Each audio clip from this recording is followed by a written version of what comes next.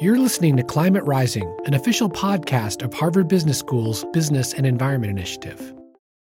Before we get into today's episode, let me tell you about a new HBS online course called Business and Climate Change that we've just launched. In this 5-week asynchronous online course, you'll learn the tools and tactics companies around the world are using to become more resilient to droughts, floods, wildfires, and storms, and how they're engaging in mitigation to reduce their emissions. This course enables you to leverage those insights to inform your own organization's strategy. Learn more and apply at the HBS online website or at hbs.me/business and climate change. Now, onto Climate Rising. When you're obsessed with carbon and climate change, you spend so much of your day reading about it, learning about it, talking about it.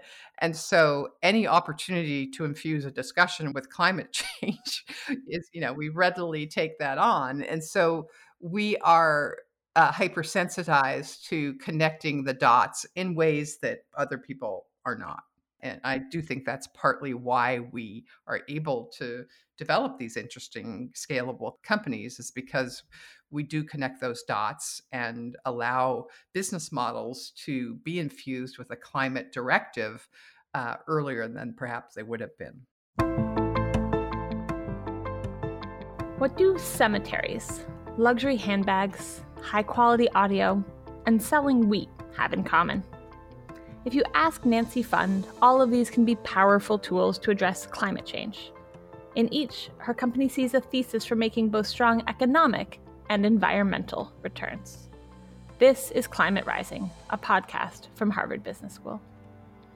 Over the next few decades, climate change will catalyze far-reaching changes in every sector. From infrastructure to investing, from land use to transportation. This season on Climate Rising, we're zeroing in on all the opportunity out there for people to innovate, to discover new business models, to become entrepreneurs in the effort to find solutions to the multiple problems we face with climate change. I'm Rebecca Emanuel, Director of Social Entrepreneurship at Harvard Innovation Labs. I work with current and future entrepreneurs every day. This season, we'll be meeting with people who are starting and financing companies that can address climate change and help us adapt to it. People who are seeing opportunity in places you may never have imagined. And we'll start today with Nancy Fund, founder and managing partner of DBL, or Double Bottom Line Partners, a venture capital firm whose goal is to combine top-tier financial returns with meaningful social and environmental impact. Through her early-stage investments in Tesla and support for companies in sectors from fashion to agriculture, Nancy has shaped the field of impact investing and demonstrated the power of venture capital to address climate change. Double Bottom Line Ventures is known as a pioneering impact investment fund whose highly successful track record in achieving impact and running a profit is a model for many investors. She sees business and impact opportunities where others haven't looked, and her success is proving she's right. In this episode, we'll hear how Nancy applies her trifecta of criteria to identify those opportunities and some of the companies she's excited to be taking bets on now. The way it all happens for us is the early investments in transportation and energy with Tesla and SolarCity opened our eyes, obviously, to the opportunity to transform industries and make them clean and make them cost competitive and appropriate for the 21st century. But it doesn't stop there. And part of our impact practice is showing people that impact lives in just about any company you can think of and any sector. And so when you think about cemeteries and luxury goods, the reason that's on our radar, those companies like that are on our radar, is because we have this trifecta approach to investing. One, we follow the carbon, and carbon, of course, lives in transportation and energy, but it's also a huge part of food and ag. It's we know that biodiversity and deforestation play roles in carbon. And so looking at conservation is an angle we have, and certainly the circular economy, which is what you're referring to when you talk about our luxury goods company, the Real, there you're selling luxury goods online for low prices, yes, but you're also preventing new products from being the only thing you can buy, and you're putting your old goods into multiple economic lives. And it turns out that saves a heck of a lot of carbon and water and helps the environment. And people just never thought about it that way. So that's the first part of the trifecta. The second is to move the needle, to fix something that's broken. And the third is when you look at a sector and the iconic names are 100 years old or more, it's time to invest, because many of those participants in those sectors grew up and became iconic in the 20th century, where they, by definition, optimize for generating carbon.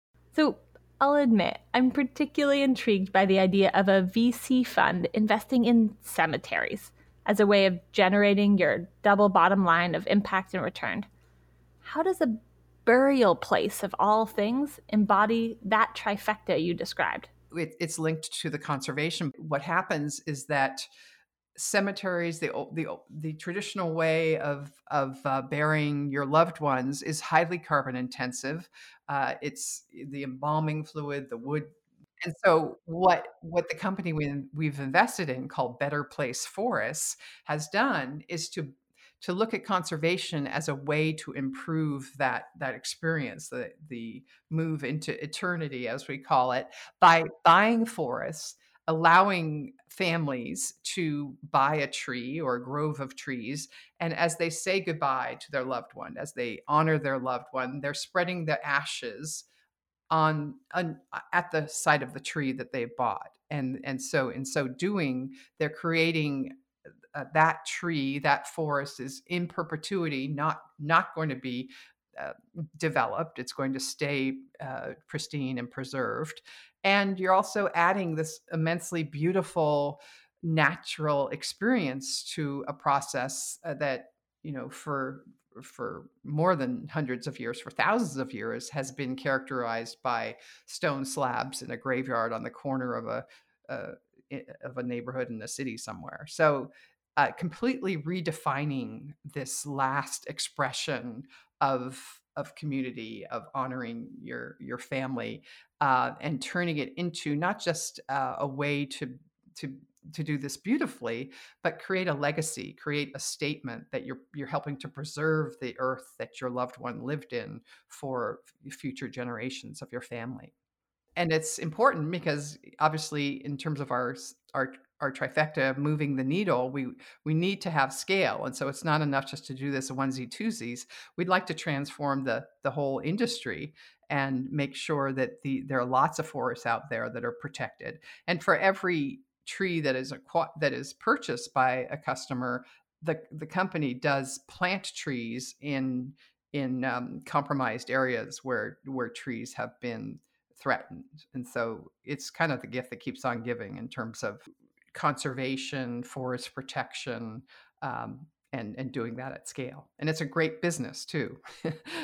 Yeah, I was going to say, so your 3 rules have somehow brought you to a space that surely no one would previously have said cemeteries are venture backable. But somehow you got to a place where this feels like a scale transformative play. So paint a picture for me. I have a particular thing that I'm really curious about, which is that, have all of these companies figured out the climate angle to where they're at first, or are they mostly pitching a general thing? Yeah, it can be both. Some of the companies come in and they know so much more about climate than we do, and we think we know a lot about it. They've got a plan, they've got the data. So in the case of Dan Shugar and the Lyndon and Peter Rive at Solar City, they bowl you over with not just enthusiasm, but just a visceral commitment that they are going to do this, and nothing is going to stop them, and that it's going to be a big business, and that it's the right thing to do. So that does happen quite frequently. On the other side of the spectrum that you described, it often is the case that we see something a little earlier than our entrepreneurs do. And because we have a pretty broad lens in terms of impact, for example, The RealReal, The fact that it was a woman CEO, that it was in a low-income neighborhood. She was very committed to, and still is, Julie, to supporting women. That was kind of our first impact insight about the company. But very soon after we started doing due diligence, and this was many years ago, this was like 5 or 6 years ago, we realized, wow, this is a circular economy company. So The RealReal is this authenticated luxury consignment. People buy verified luxury brands, but they can buy it for far less because they're pre-owned. But she hadn't talked about it as a circular economy company? No, and in fact, she wasn't really interested in it, to be frank, in the early days, which is it's a good thing, because she was focused on her business and on putting the technology together and getting the supply chain and the customers and all that, as she well should be. But because we have a relationship and we're working over the long term, we were able to just continue to talk about it and work with Julie to see that this was a dimension of her company, that while it wasn't obvious in the beginning how powerful it would be to the value proposition, it would emerge over time. And so that's exactly what happened. And so I would say that those two ends of the continuum, we play in all the time, and sometimes we're the ones that reveal things that relate to climate, and sometimes it's fully baked in the DNA of the entrepreneurs. I think the consistent trend is that things change as you go along, and you often uncover climate aspects in work where you didn't see it. One example of a place you uncovered a climate angle is with the high fidelity audio technology company you invested in. Sounds like your original thesis was to make very high quality sound available to a lot more people. How did that turn into a climate thing? We have a immersive audio company that democratizes access to very high quality sound and makes it easy to switch back and forth in terms of natural sounds or music and such, the kind of stuff that you'd need very expensive equipment to do previously. This is now done with an iPhone, basically. This is part of an investment thesis around education and the connecting on an audio level and not just video. I mean, we have a whole impact thesis there. But as soon as we invested, I think a few months later, we found this article in a scientific journal saying, wow, it turns out that when you're trying to restore coral reefs, the reefs grow back faster if you enhance the sound underwater to make it sound like a healthy reef. And that helps attract the fish back and just the pieces you need to reconstruct and rebuild a reef. And so we saw this article, and everyone was like, oh my gosh, this is like amazing. And so we happen to know a company that's we haven't invested at this point. It's a little early for us, but they're restoring some coral reefs in the Bahamas, and they had some investors that we knew, and so all of a sudden we're connecting our audio company with these guys down in the Bahamas. So it sounds like you're willing to take an impact investment thesis that starts not with your 3 criteria of carbon, but something much broader that could be an equity lens, could be a sort of women-led business lens, and then sometimes your nose leads you somewhere that's unexpected, but often has a climate component. Yes, because when it shouldn't be that surprising, because when you're obsessed with carbon and climate change, you spend so much of your day reading about it, learning about it, talking about it. And so any opportunity to infuse a discussion with climate change is, we readily take that on. And so we are hypersensitized to connecting the dots in ways that other people are not. And I do think that's partly why we are able to develop these interesting scalable companies, is because we do connect those dots and allow business models to be infused with a climate directive earlier than perhaps they would have been. Your portfolio includes a wide range of investments that fit your trifecta and address climate change. Yes, solar, but also luxury goods and coffee.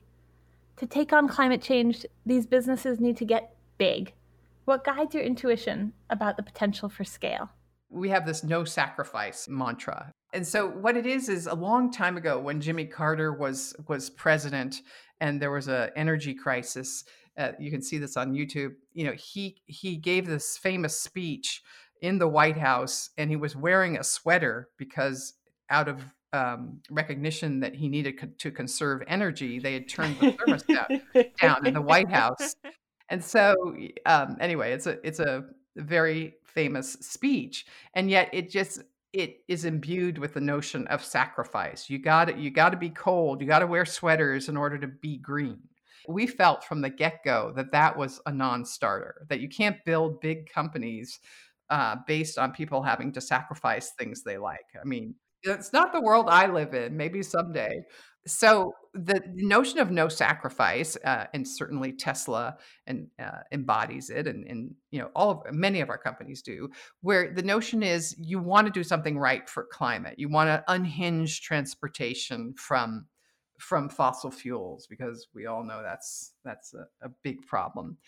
But you also don't want to have a car that goes slowly, or you have to charge every 10 minutes, isn't fun to drive. You don't want to sacrifice, especially in, the Western US and in the US in general, where people are really interested in the driving experience. Love their cars. Yeah. You want it to be fun. And so that is what Tesla embodied from the get-go is, okay, this is going to be like the best car you've ever driven.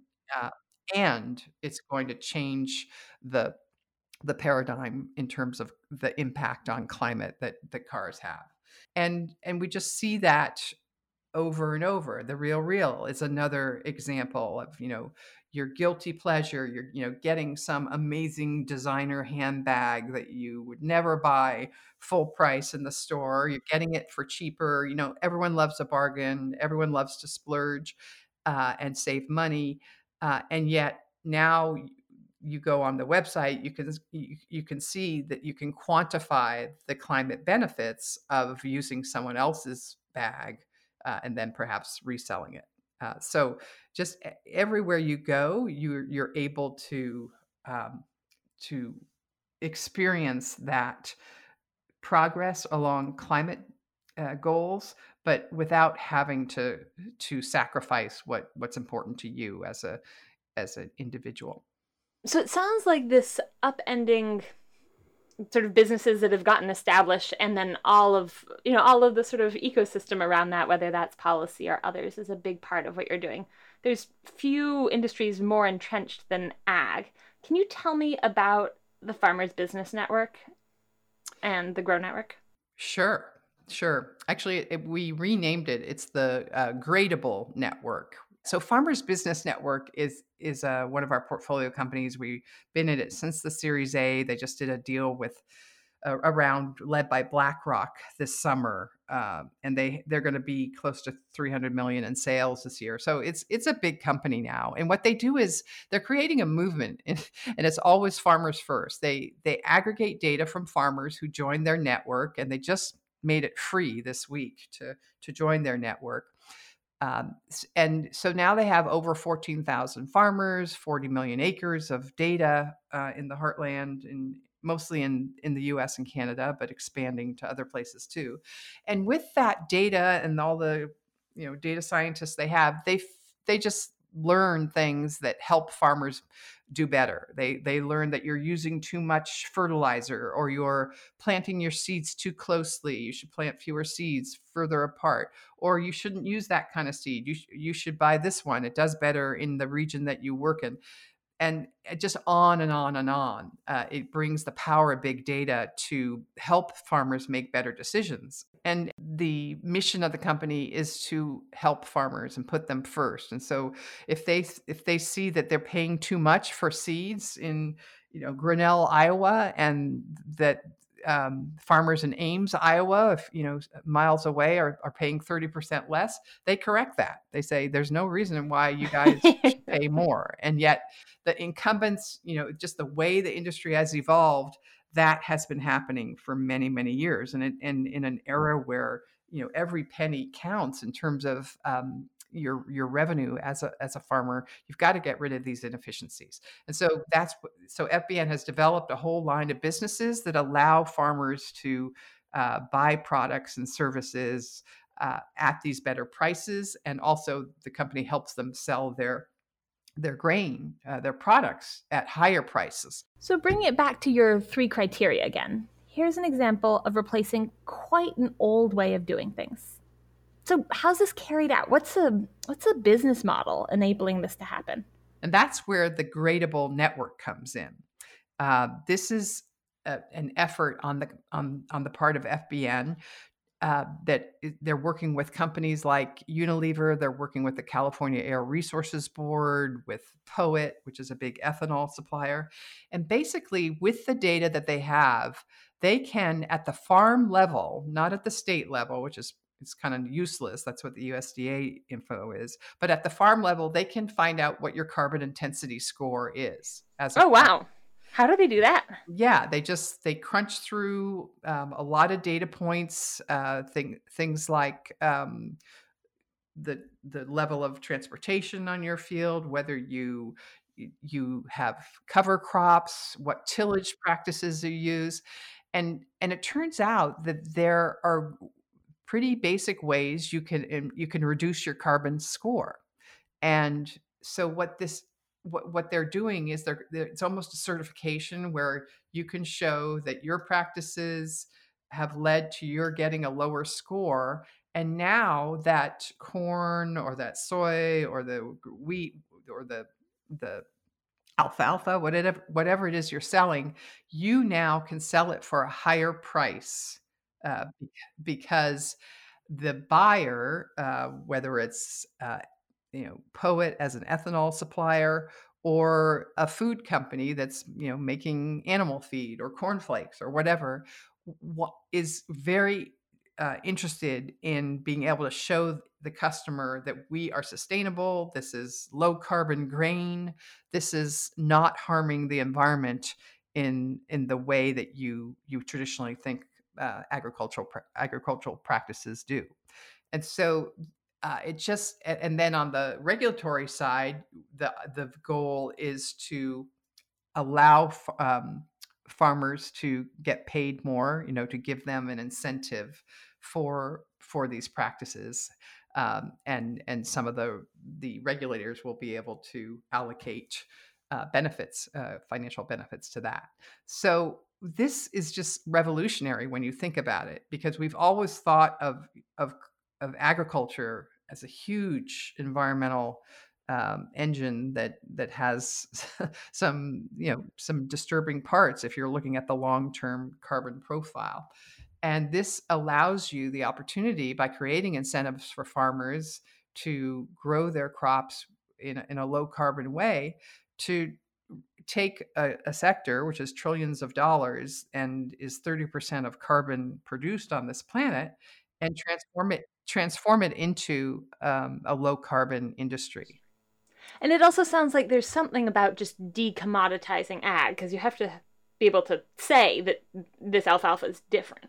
Yeah, absolutely. I mean, the crazy things that go on, you can grow organic corn or low carbon wheat, and today oftentimes what happens is, when it's all transferred to be sold, it gets thrown in the same silo as traditional grain. I mean, all that effort you went to is totally wasted. And so just fixing that will solve a lot of problems. So I think that's very important when you think about what are you investing in. But you're also sort of there as a steward of the company. Surely there are moments that the company itself is just looking at really hard choices, and there's a time where your values would point in one way and the longevity or scale of the company would point in another one. Absolutely. We have always told our investors that if we're in a crisis situation, which we were in 2008, we're in one now, you have to take your foot off the accelerator for a bit in terms of all of the impact work. Some of it is so connected to the business that you don't have to. But if you're in a survival mode and the company is at risk of failing, you just have to, it's like any triage moment. You've got to focus on near-term efforts to save your company. And I think COVID, the nimbleness of companies to do that is really allowing many companies to survive, but they're not all going to survive. And so the reason that's important is because uh, when you talk about impact, if you don't have scale, you really don't have huge impact in our sector. Can you tell me the story of how you got into the impact investing space? I was a traditional venture capitalist at a firm called Hambrecht and Quist in San Francisco for many years, starting in the mid 80s. But before all of that, I worked for Jerry Brown when he was the governor first time. I worked at Stanford Medical School looking at health policy and innovation. I worked at the Sierra Club. I worked at Intel, helping them build innovation policy. So I've always had that thread in me to work with the public sector, to work on policy, to work on social change. At the same time, being a venture capitalist, you're working with entrepreneurs who are changing the world, but it traditionally didn't have that social lens. And so when it all came together was in about 2002, when I was able to combine the jobs I had at H&Q into one job. And the reason I was able to do that is because a local business organization that we had been involved in for many years, the Bay Area Council, still alive and well, asked us to help them raise a fund that would pay attention to the problem in the Bay Area back then, which is now pretty well known everywhere, is that the same old neighborhoods were getting the jobs and low-income people, low-income neighborhoods were missing out. And so they wanted to correct that and pay attention to place as you made investments. And so they asked us to raise a fund that would invest in great companies, but also help them create jobs in low-income neighborhoods. And my boss said, "Hey, this is a way you could have one job instead of two jobs." And so from where you sit now, where do you see the future of double bottom line ventures? How are the opportunities for impact investing changing now? Yeah. So in the early days, no one paid attention to the kinds of companies that we were investing in because they weren't traditional venture investments, and people just didn't think it was interesting. Once you have some successes and you do get some iconic companies out there, that changes. And at the same time, as the world increasingly is confronting climate change, the negative aspects of climate change, there's just a higher degree of literacy around the world about why we need to do something. And so we have seen a change in the investor interest. And for example, like the FBN story that I just told, which was Kleiner Perkins and DBL in the beginning, has now grown, as I mentioned, BlackRock, a very mainstream investor, led the last round. Fidelity, T. Rowe Price are in that company, and the companies across our portfolio are beginning to attract very large mainstream investors in their later stages. And so why is that important? It's because you need the support of that kind of an investor to make the transition from a small company to a big company and to go public. I mean, to have a company go public and have the interest of long-term holders, of folks that aren't just going to flip the stock, that are going to invest in research, invest in distribution, that really gives the public the ability to invest in climate improvement. Many people cannot invest in venture capital because of the risk of losing your money and the laws around that, but they can invest in public stocks. And so we really feel that while not every company needs to go public, obviously, we do need some public companies. We need more of them, because without that, you're not going to allow, a school teacher or a fire a firefighter to invest in companies that they believe in and that they feel are building a better future. Awesome. That's super powerful. It's almost democratizing the ability to use your money in the areas that you want to have the impact in the world. Exactly. And as we say, it's important to vote.